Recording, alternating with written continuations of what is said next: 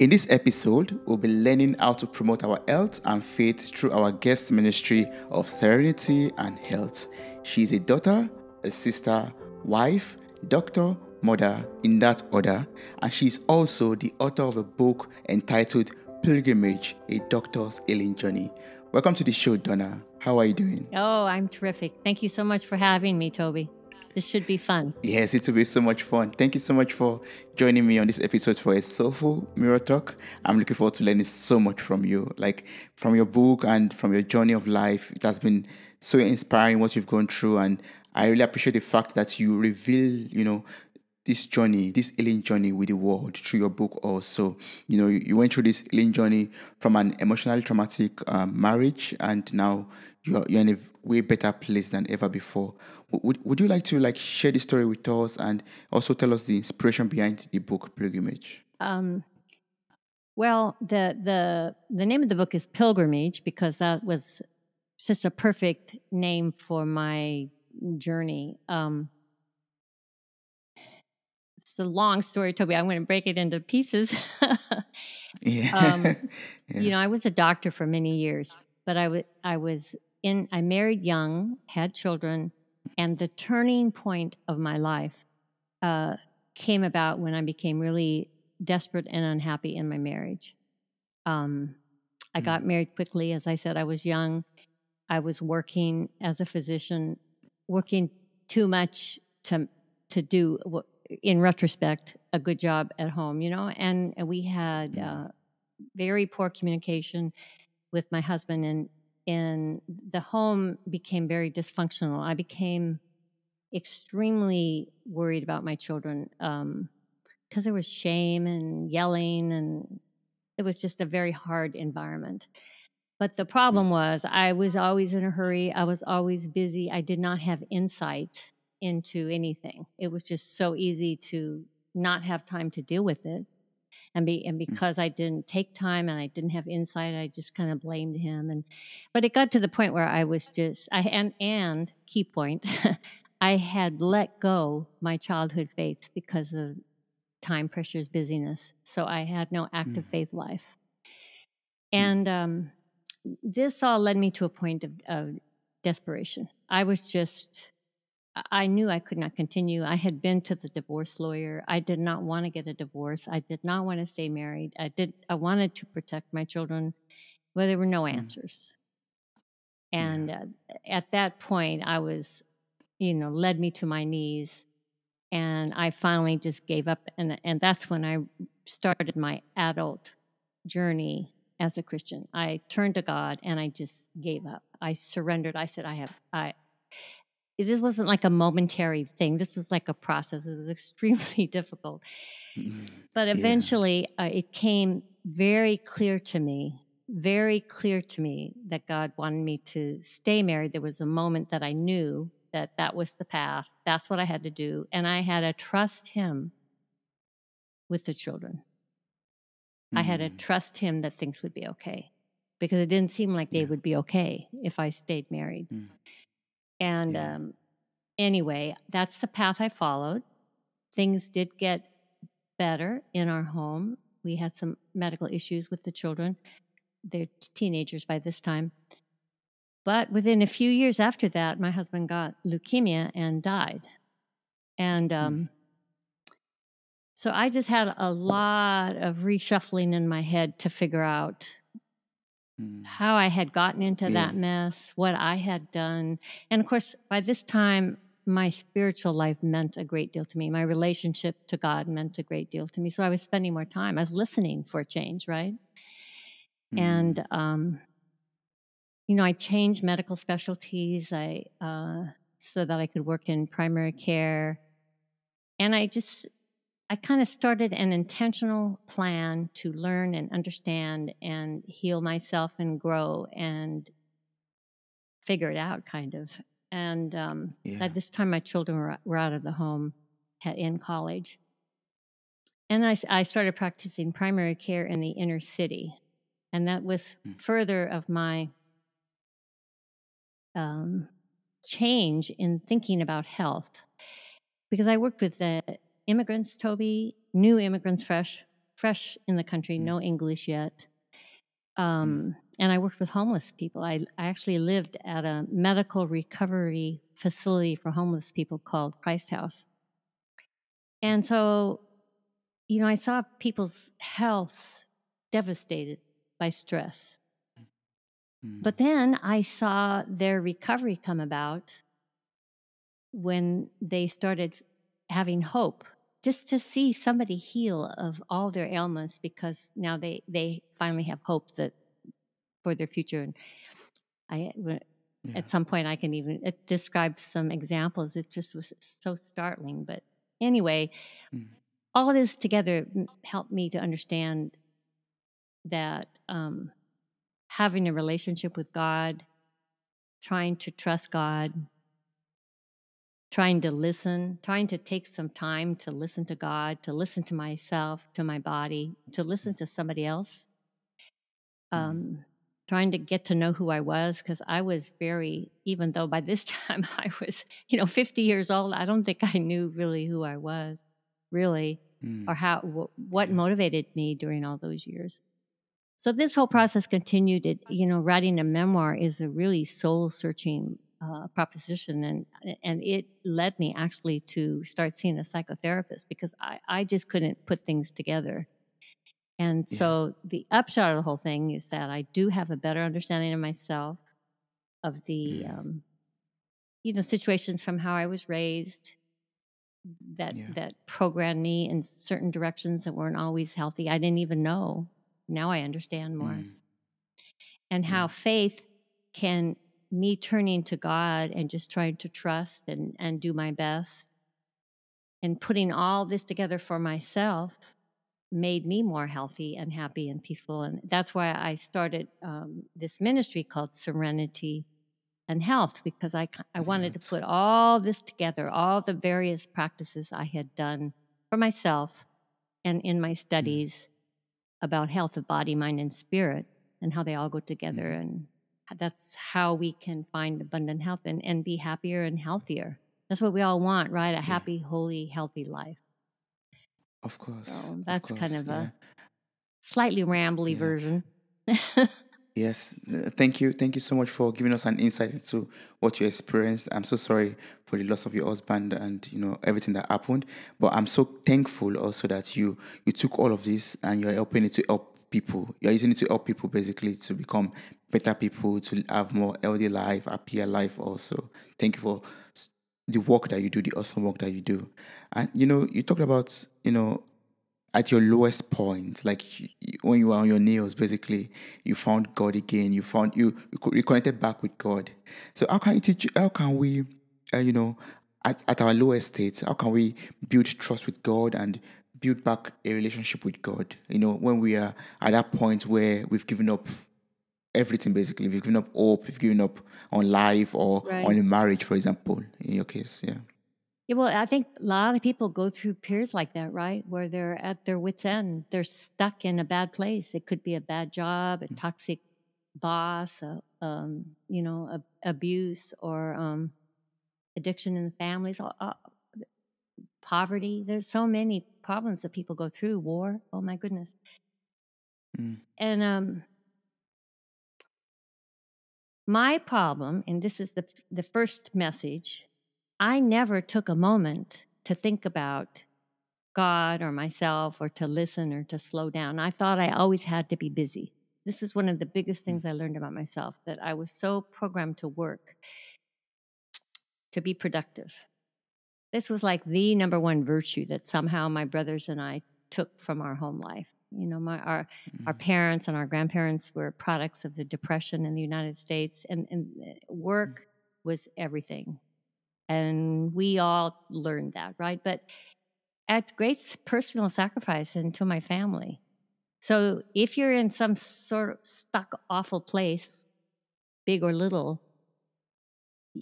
even though it may seem impossible to find a little time for God or for yourself, you have to. You have to find quiet time, or else you may not find a solution. I think it's the first step. I mean, even if it's just getting up 10 minutes earlier and maybe hiding in the bathroom if that's the only place you can get quiet. Even if it's just 10 minutes a day, I'm absolutely convinced that that is a start that can help you see a way forward, to help you see what other steps you might be able to take. It's not a quick process. It's not easy, but I Yeah. think that's Yeah. the first thing. And, in that clarity, you might find out that you need to get help. Or maybe you've ignored God like I did. Maybe you need to commit to that relationship and get help. I mean, God is first, but I don't think we're meant to be on this journey alone.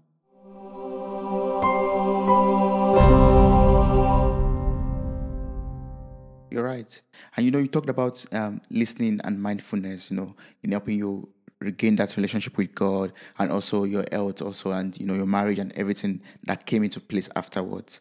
So can you teach us how to listen properly? Can you tell us the importance of mindfulness in our journey of healing and in our journey of restoration? You hit the nail on the head with that question, because that was one of my biggest problems. And I think many people share this with me. We are so busy up in our heads, planning, organizing, thinking about the past, worrying about the future, that we are not in the present moment and we're not listening. I mean, I look back and I feel bad. I probably could have been a much better doctor if I learned how to listen better, and a better mother and a better husband, right? I don't think I even knew I wasn't a good listener. I mean, I know I wasn't. I wasn't aware, right? Because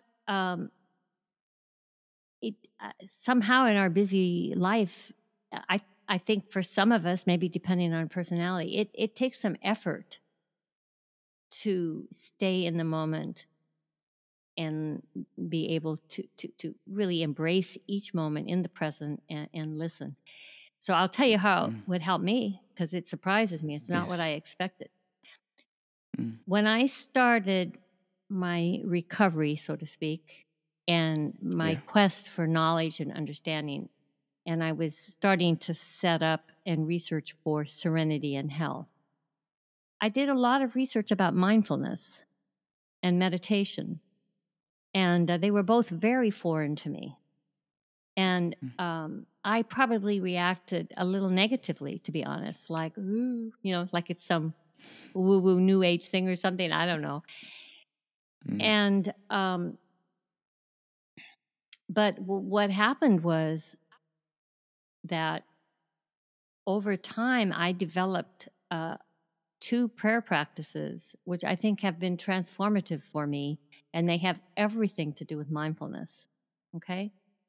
And I'll tell you both, because I mean, I love to talk about this topic because it made such a huge difference in my life. And people use different language to describe the same thing I'm going to describe, but I'm just talking about my own experience, how it worked for me. All right. So I researched meditation, and it was found in all cultures, all religions for forever and ever, and it always seemed to help people. They wanted to do it, right? This kind of mystified me. And when I read current scientific research, like on the meditating monks and yogis, and to see the brain changes, the physiological and anatomical changes in the brain and the brain function that actually changed and made people more open, less reactive, lower blood pressure. Like, whoa, this is pretty cool.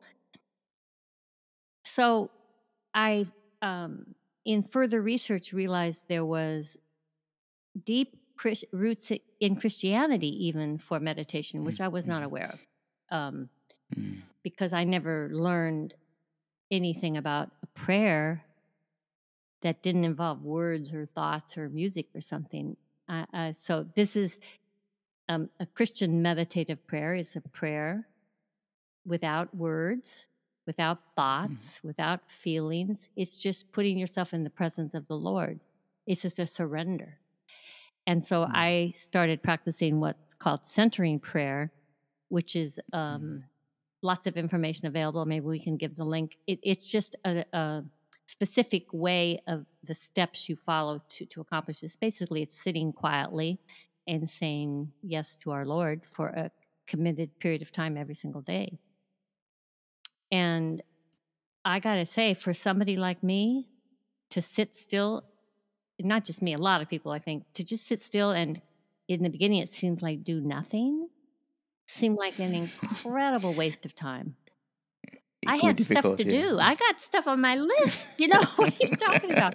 Plus, the brain Yeah. just goes in overdrive if you sit like that. So Yeah.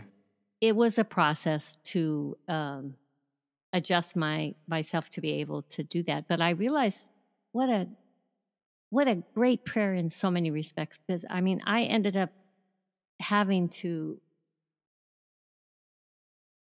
surrender that time to God. It was my time. I had stuff to do, but no, I was going to surrender it and just trust God that this time with Him was more important than my stuff. So that the prayer has a lot of different benefits, slowing down your brain, those physiological changes, but also just getting used to letting go of your will for His for a short amount of time. Yeah. And the second prayer practice I call God-centered mindfulness, because this mindfulness stuff also kind of perplexed me. I mean, you tell somebody you're supposed to stay in the moment. Well, of course we're in the moment, right? We're here. It's kind of confusing when you first hear about it. I don't know. Were you confused when Yeah. you first learned about mindfulness? Of course. I Yeah, was like like, what is it? what's it all about? It doesn't even. Yeah. But then I saw this book. Isn't it wonderful how a book at the right time can change your life? So I happened to course. see this book in a bookstore. It was called Sacrament of the Present Moment. And it was written in the early 1800s by a French Jesuit priest, de Caussade, Jean-Pierre de Caussade. And it's a real thin book, but he talks in kind of flowery, repetitive language, which is so beautiful, though, about how each present moment is like this gift, and we have the divine action here. And if you just embrace that moment, that's where God is. And you have nothing else in the whole world to worry about. You have everything you could possibly want in this moment, as long as you are there and not in your head about the disagreement yesterday or worried about the financial problem for the future or whatever. Anyway, Yeah. I decided I wanted to have some sort of mindfulness that was like he was talking about. And so I decided I would have a short prayer I would say many times during the day. Now, I didn't invent this. There's a famous prayer called the Jesus prayer that people say, but this is what I did. I decided I would say, "My Lord and my God." Whenever I thought about God, whenever I thought about my prayer, or whenever I really needed God during the day, like when I started to get irritated, upset, stressed, angry, judgmental about somebody, irritated at the red light, whatever. Whenever I was losing it, even just a little bit, I would try to remember to say that prayer. And in the beginning, it didn't go too well. I kept forgetting, or I would say it after I had this long tirade in my head about something. But a miracle happened. I'm not kidding. I've never had this happen in my life. Within 6 or 8 weeks, that prayer just automatically started popping into my brain when I needed it. When I was just starting to get that feeling, or to be looking at that person with negative thoughts, or, being jealous of something, or just, all the crazy thoughts we have. And the more you are interested in improving yourself in this way, the more you are aware of all that traffic in your head. So anyway, that's why this prayer came a lot. It still comes a lot. So during the day, just dozens of times, I'll just in my head say, "My Lord and my God." I'll take a breath, and I'll be in a much better place to deal with whatever the situation is. And I just think these two prayer practices and people can do it in whatever way they want, or their culture, their faith tradition. They're not unique to Christianity at all. But I think this kind of process is really imperative in our quest, to lead healthy, full, abundant lives. Because if we're always up in our head, we're not going to get there. Mm. So all you say is, my Lord and my God, and My Lord and that's my all. God. St. Yeah. Thomas said that when he wouldn't believe that Jesus had been in the upper room. And finally he Yes. believed, and he said, my Lord and my God. And my God, yeah. Yeah. And once you say that, you're able to let go of that jealousy or negative thoughts, and Yeah. it's You ought to try it. I mean, in the beginning, I made sticky notes, and I would have it would say it many times just on purpose for no reason. My Lord and my God, my Lord and my God. But it just happened. I mean, God helps us. If we make a little effort, God helps us.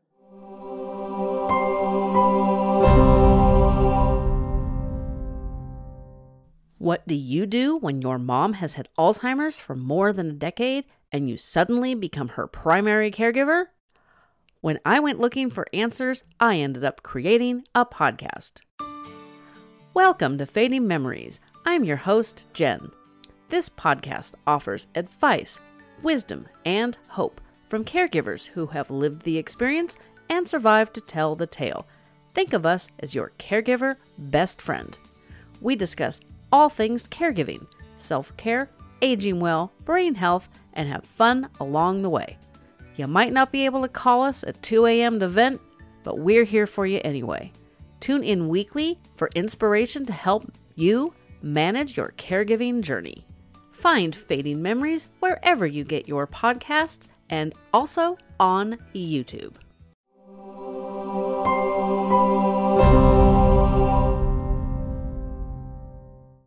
That's true.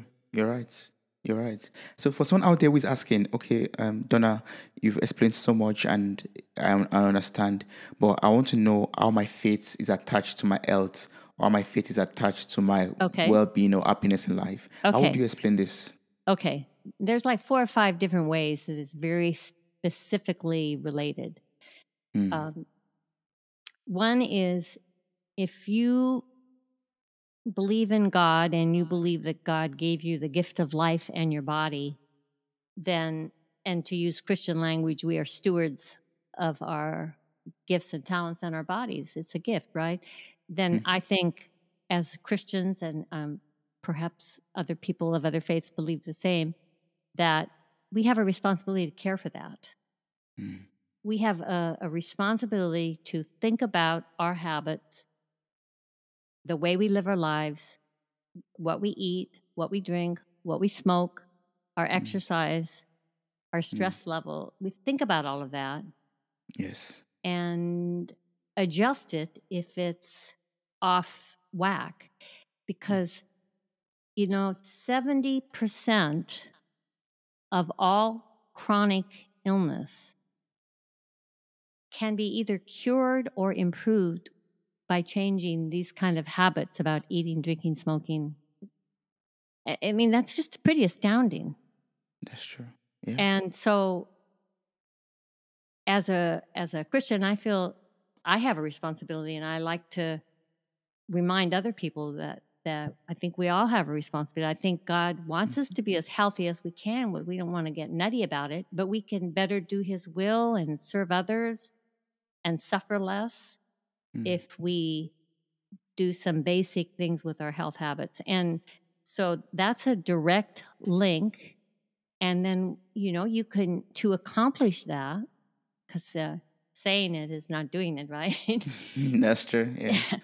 You can use a church community, groups.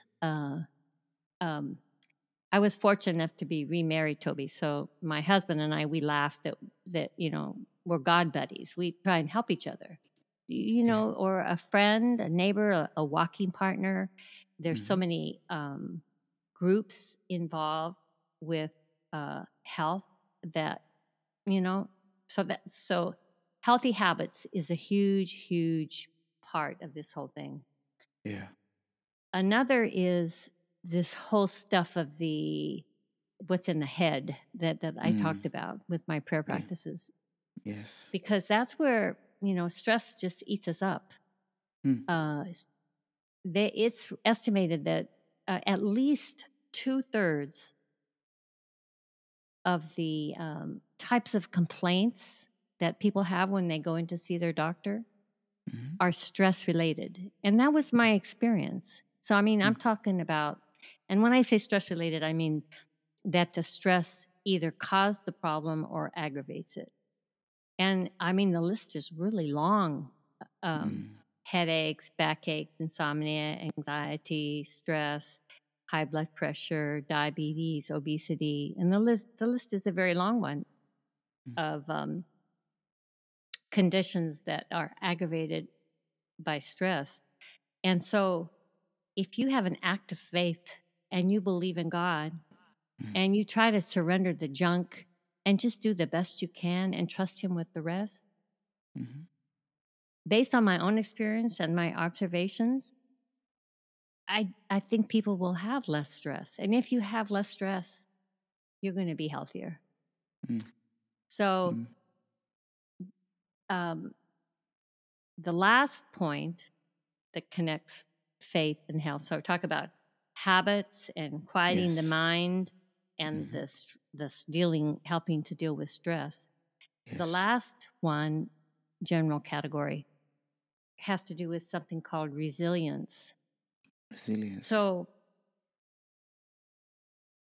if you are, this is to use a scientific term, I guess, if you're resilient, you are going to adapt to stresses better. You're going to be healthier. It's like an equilibrium. Mm. And there are certain ways of living that increase resilience. Mm. And some examples are people that have like a meaning in their life, a purpose, a community, relationships. They're bound together. They know what they're about and what they're trying to accomplish. Or they may have a mission, a volunteer activity that they give and they receive. All of these kinds of activities. The arts is another big one. Creativity. Yeah. All of these kinds of things build resilience and then contribute to health. Well, clearly, if you have a meaningful faith community that helps you move on your journey and you're able to help others on their journey, either mentally or physical needs or whatever, all of that contributes to resilience and therefore contributes to health. So there's a lot of rewards that we get from our faith. I just think our Yes. dear God is very good. Let me say one thing though. It's not like if you do it right, you're guaranteed health. This is not anything, and I don't want anybody to think I'm speaking of what's called the prosperity gospel. You pray right, you pray enough, you do it right, then you'll be healthy or rich or something. No, it's not like that. There's still going to be illness. There's still going to be accidents. We're all going to die. But for sure, if you know who you are in life and what you're trying to accomplish and you trust God and you have relationships, it's possible to have an illness and suffer a bit less than if you're just thrashing and angry and desperate and alone. That's true. Yeah. So Yes. that's how I look at it.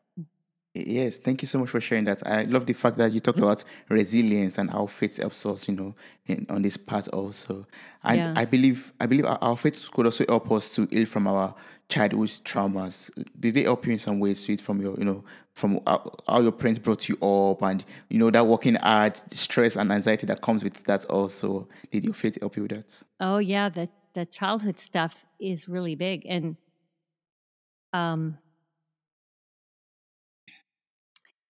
when I was working in Washington, I always wondered why the people had so many illnesses. I never saw so many illnesses in one person.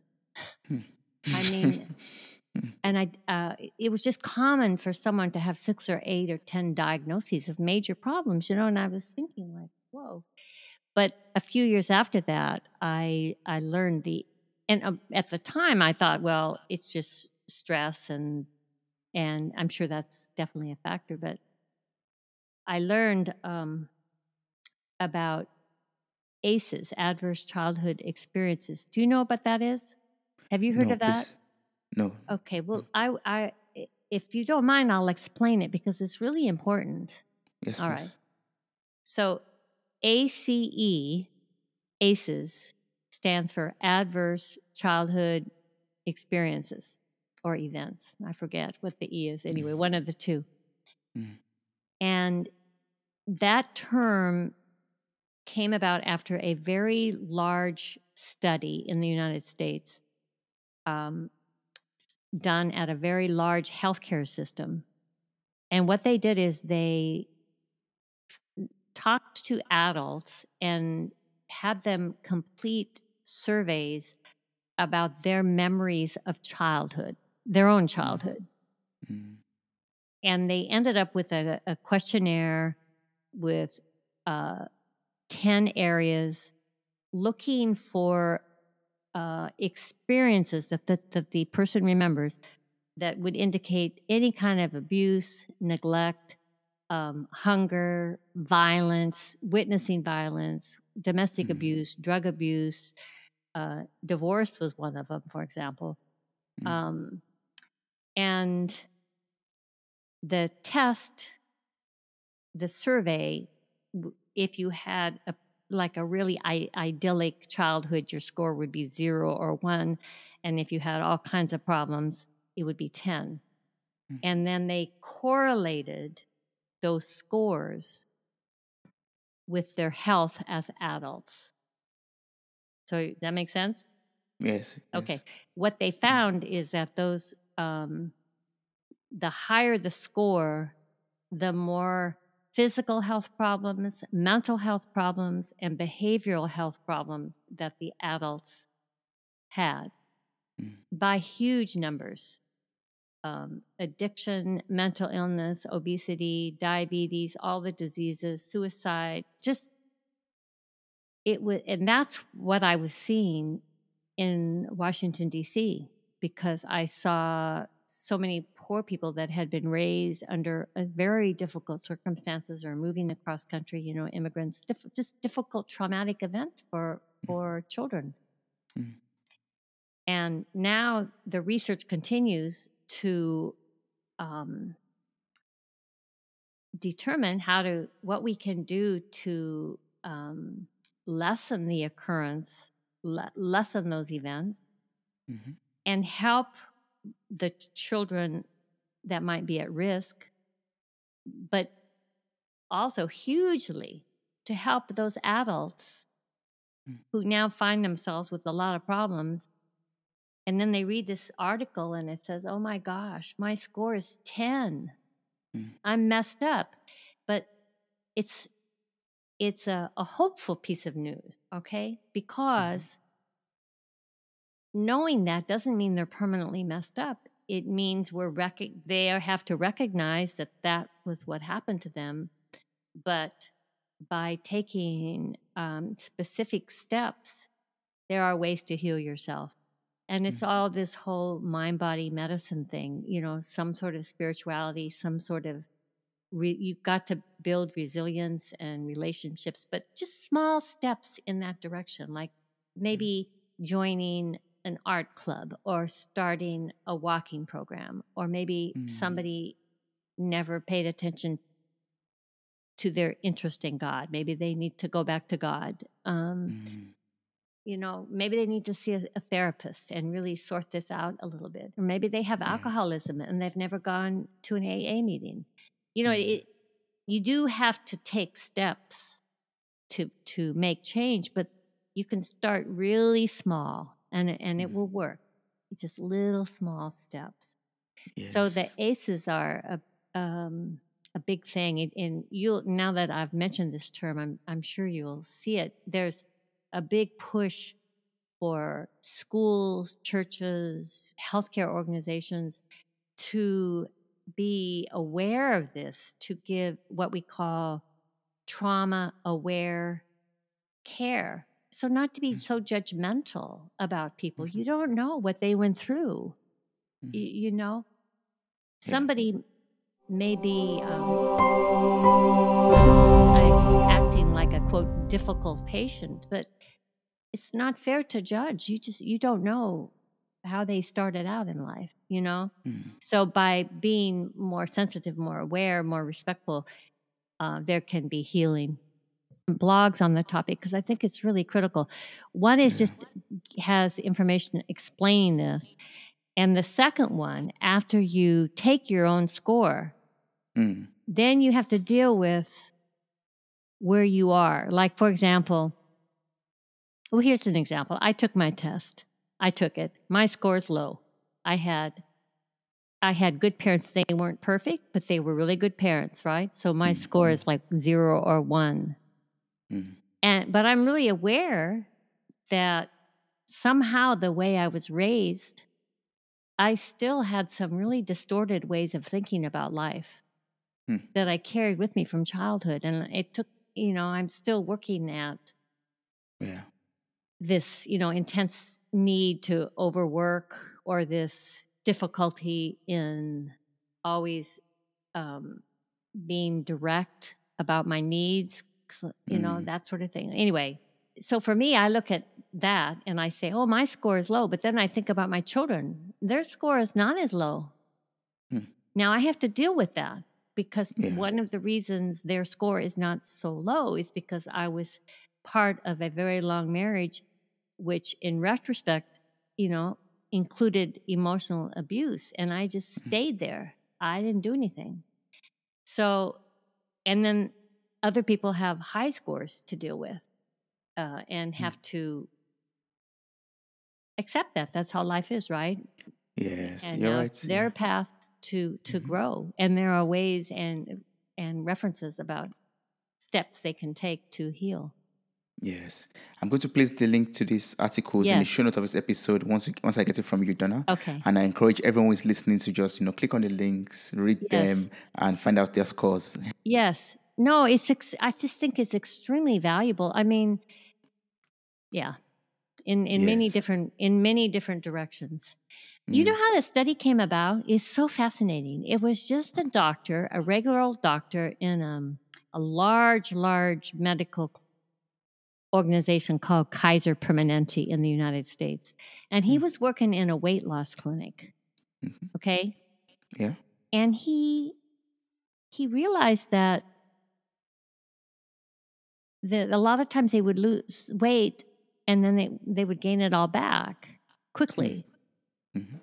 And eventually he had a long conversation with one of the women.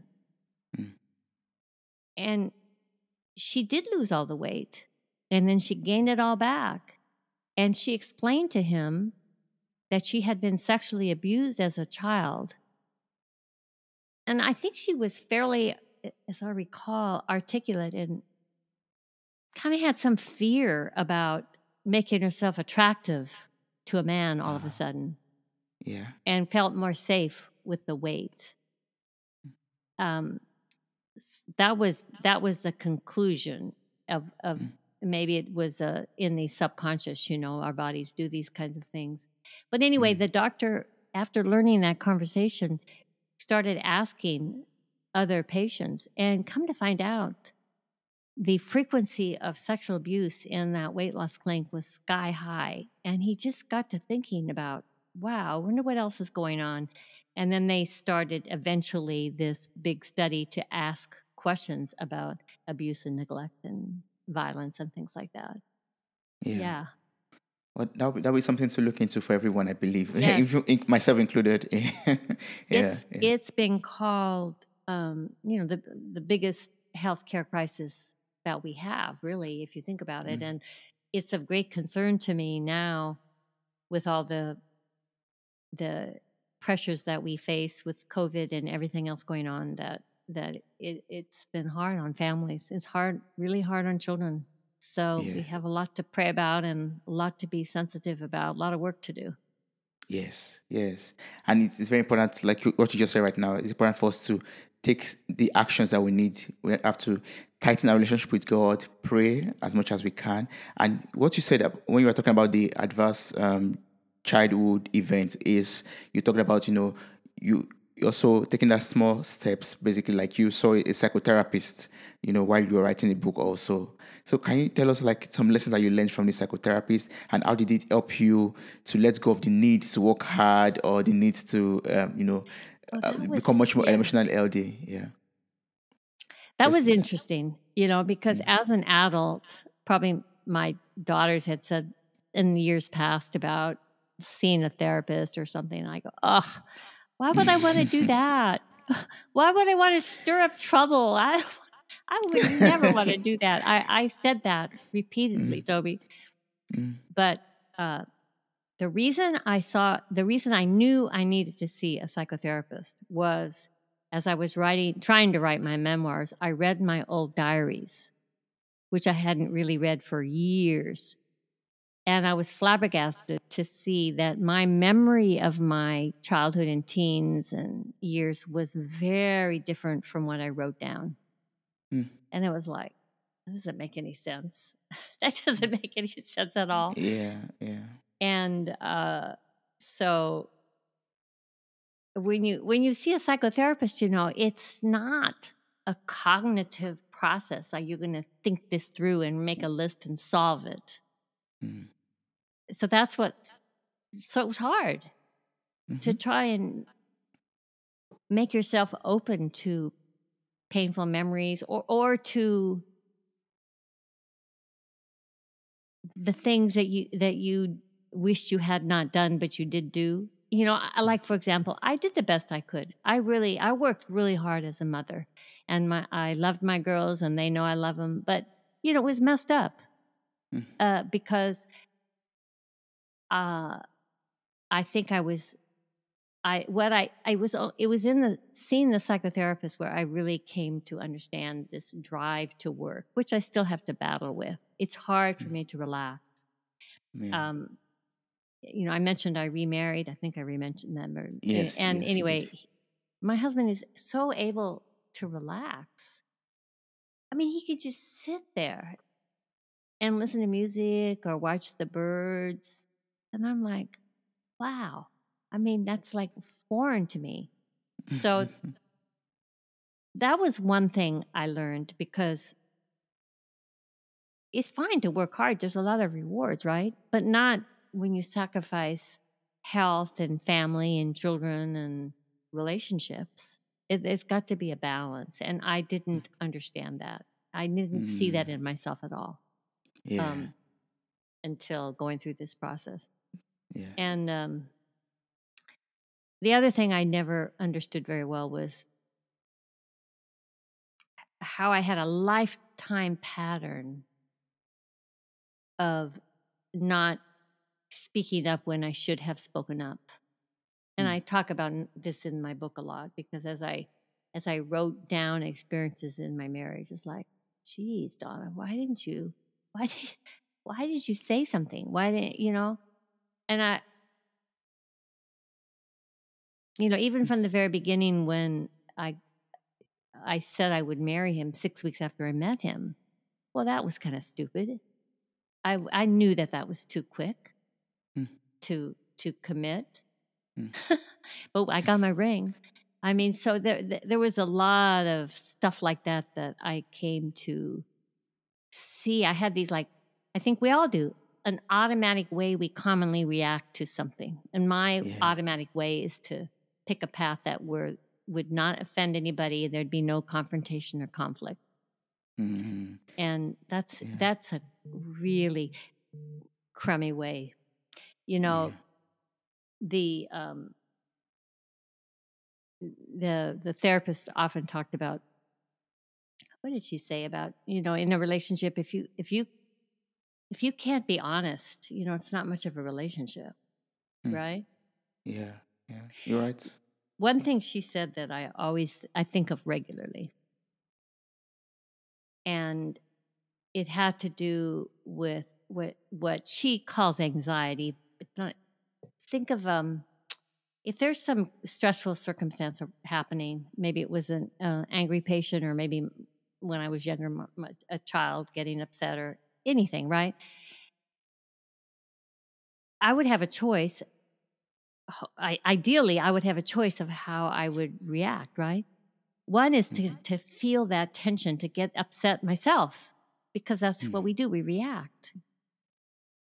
And before I learned this, my God-centered mindfulness, I reacted quicker and more. But that anxiety, that reaction, that feeling that you're gonna, when you feel like a fight might start or a disagreement, but you haven't really said anything, but you feel it all inside you. So my therapist always said, never underestimate the power of a non-anxious person, meaning non-reactive, calm. So like a doctor who doesn't let the patient get under their skin, a teacher who is very calm with the unruly student. If they choosing that calm approach deflates the situation. If the teacher or the doctor or whomever, the brother, the sister, the husband, the wife, gets upset themselves, it just spirals more. I mean, I just think that's a really powerful thing. And that's where the mindfulness comes in. So if you start to feel it rising up, you have to have some way to pull yourself back to the present moment, to take a breath. If you don't like to say a prayer, maybe your mindfulness thing can be to take 3 breaths when you start to feel that tension coming. Do you have that happen to you? I can't be the only one. Yeah, a lot of times. That's even one of my prayers too. Like, I always pray to God to help me not to react, but to respond properly. Like, to me, that made more sense right now when you talked about being that non-reactive person. Because I Right. wrote that down, and I was asked the question that, what do you mean not react? And I was like, yeah, I just got that inspiration not to pray, not to be a reactive person, but to respond properly to a Exactly. That's situation. it. That's it. Yeah. That's the goal, to thoughtfully, mindfully respond Yes. instead of reacting. And a lot of worldwide problems and marriage and every kind of problem would be better off. And raising children. Yeah, it could be difficult. It's a big challenge. It could be difficult, but once we're able to be mindful, like you said, and be calm, basically, I think that comes also from what you talked about, meditation and centering praying and prayers. Yes. For example, you're able to be centered, basically, and whenever any storm of life comes your way, you just be calm and know that Jesus is on your boat, basically. Exactly. That's a nice way to say it. Yeah. Yes. I Yes. think the whole thing does kind of translate into trying to respond rather than react to stressful circumstances. And we could all change relationships, change families. This therapist that I saw worked in something called family systems therapy. So it was getting at how relationship difficulties and stuff, it comes from families, and it's passed down in families. And that's where this, and when you have a long history of relationship challenges with somebody, whether it be a spouse or family member or sibling or whatever, you're triggered. You react before you even, because you just think something's going to get said, and so recognizing those triggers or trying to recognize them before they get full blown. Yes. Yeah. It's very important. Yeah. Recognize those triggers, and whenever you sense them coming your way, just touch them. Right. Yeah. Do your Respond them breathing, say properly. your prayer, whatever you can come up with. Yes. That's awesome. I believe in this way, in this sense, also one will be able to have a very healthy life, a holy life, and also happy life. If one could do this. Yes. Yeah. Yeah. Yeah. Oh man, I've learned so much from you, Donna. I mean, this is such a wonderful conversation. I was listening to you talk, and I could just relate basically to everything you were saying. Most of the things you were saying. I mean, you experienced a lot more than I've experienced in my little years so far, but I could relate to some of the things, and attaching everything back to your relationship with God also is very relatable to me too. And I just want you to let us know the best way to connect and work with you. I'm sure there are people out there who are listening so far who would love to work with you, get the book, maybe ask you some further questions that we're not able to ask. What is the best way to do all of this? All right. Yeah, I'd be happy to hear from anyone. So I'll give you my email for the show notes. And you could also contact me directly through my website, which is serenityandhealth.com. 3 words with the AND spelled out, serenityandhealth.com. And that's a place where you can sign up for my monthly blog where I talk about all these kind of topics. That's where I wrote originally the pieces about ACEs because I think they're really important. And I have information about my book also on my blog, and I'll give you that, Toby, for the show notes. The book is Pilgrimage, a Doctor's Healing Journey. And I put a lot of crap out there about my life, folks. But the process helped me tremendously. And as I then described the healing and the recovery and trying to put the whole mind body thing together, what I learned myself, I could more articulate it for others. And that's why I wrote the book. And so I'd love it if you would read it and let me know what you think. But it's available at Amazon and Barnes and Nobles. Barnes and Nobles too, yes. The link will be in the show notes of the episode, so I encourage everyone to click on the link to buy the book, to get across to Donna. Also, in case of questions, inquiries, or feedback, please let's engage. And thank you so much, Donna. I mean, if there's a last word you could share with us, like a closing remark for someone who is there stuck in a very unhealthy life or unhappy life and wants to liberate and become much more happier and healthy, what would be that advice or that closing remark for such a person? Well, I think the most important thing is to turn to God, because then you'll have hope. But then never forget that to see a change, you will have to make a change. And it has to start very small, or else you will fail on this journey. So just start with whatever small thing you think will make you feel better. And because our mind, body, and spirit is all connected, it doesn't matter where you start. Maybe you want to do a different kind of prayer. Maybe you want to start walking 3 times a week. Maybe it's finally time for you to change your diet. And I always encourage people to not make it complicated.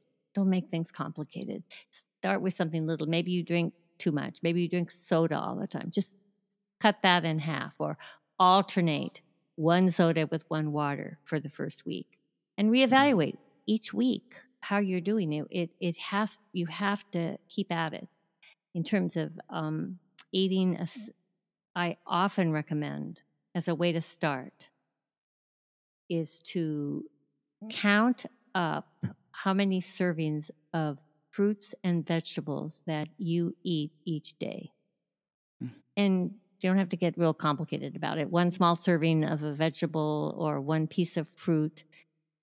And we don't eat enough fruits and vegetables. I don't know what kind of a diet you have, but in general, it's very easy to eat a normal American diet and end up with a count of 2 or 3. And 5 or 6 is a minimum of servings of fruits and vegetables. So that's a fun thing. You could, if you really have low numbers, you could start with 4 and then build up.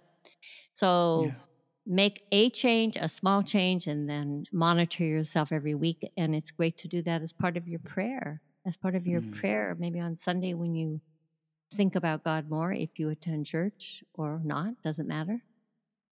So that's how I would say. Oh, thank you so much, Donna. I really appreciate this. This was such a life-changing conversation I had with you. Thank you so much for sharing your journey with us, and thank you so much for being so open with everything you've experienced and using this also to change the world. Thank you so much. I really appreciate this. Oh, I'm really happy. I've enjoyed meeting you. I'll be fun to stay in touch, Toby, and see all this wisdom you're getting. What you're going to do. You're so young. You have decades ahead. It's going to be Yeah. great to see. Maybe you'll Thank you change so the much. world. I hope so. I hope so. I hope so. That's my prayer. I hope so. I think you are. I think you are. Thank you so much. Wow, you made it to the very end of this episode. Thank you so much for listening. I'm grateful for your time, your love, and your contributions. Subscribe, like, review, and share this podcast. God bless you. Bye.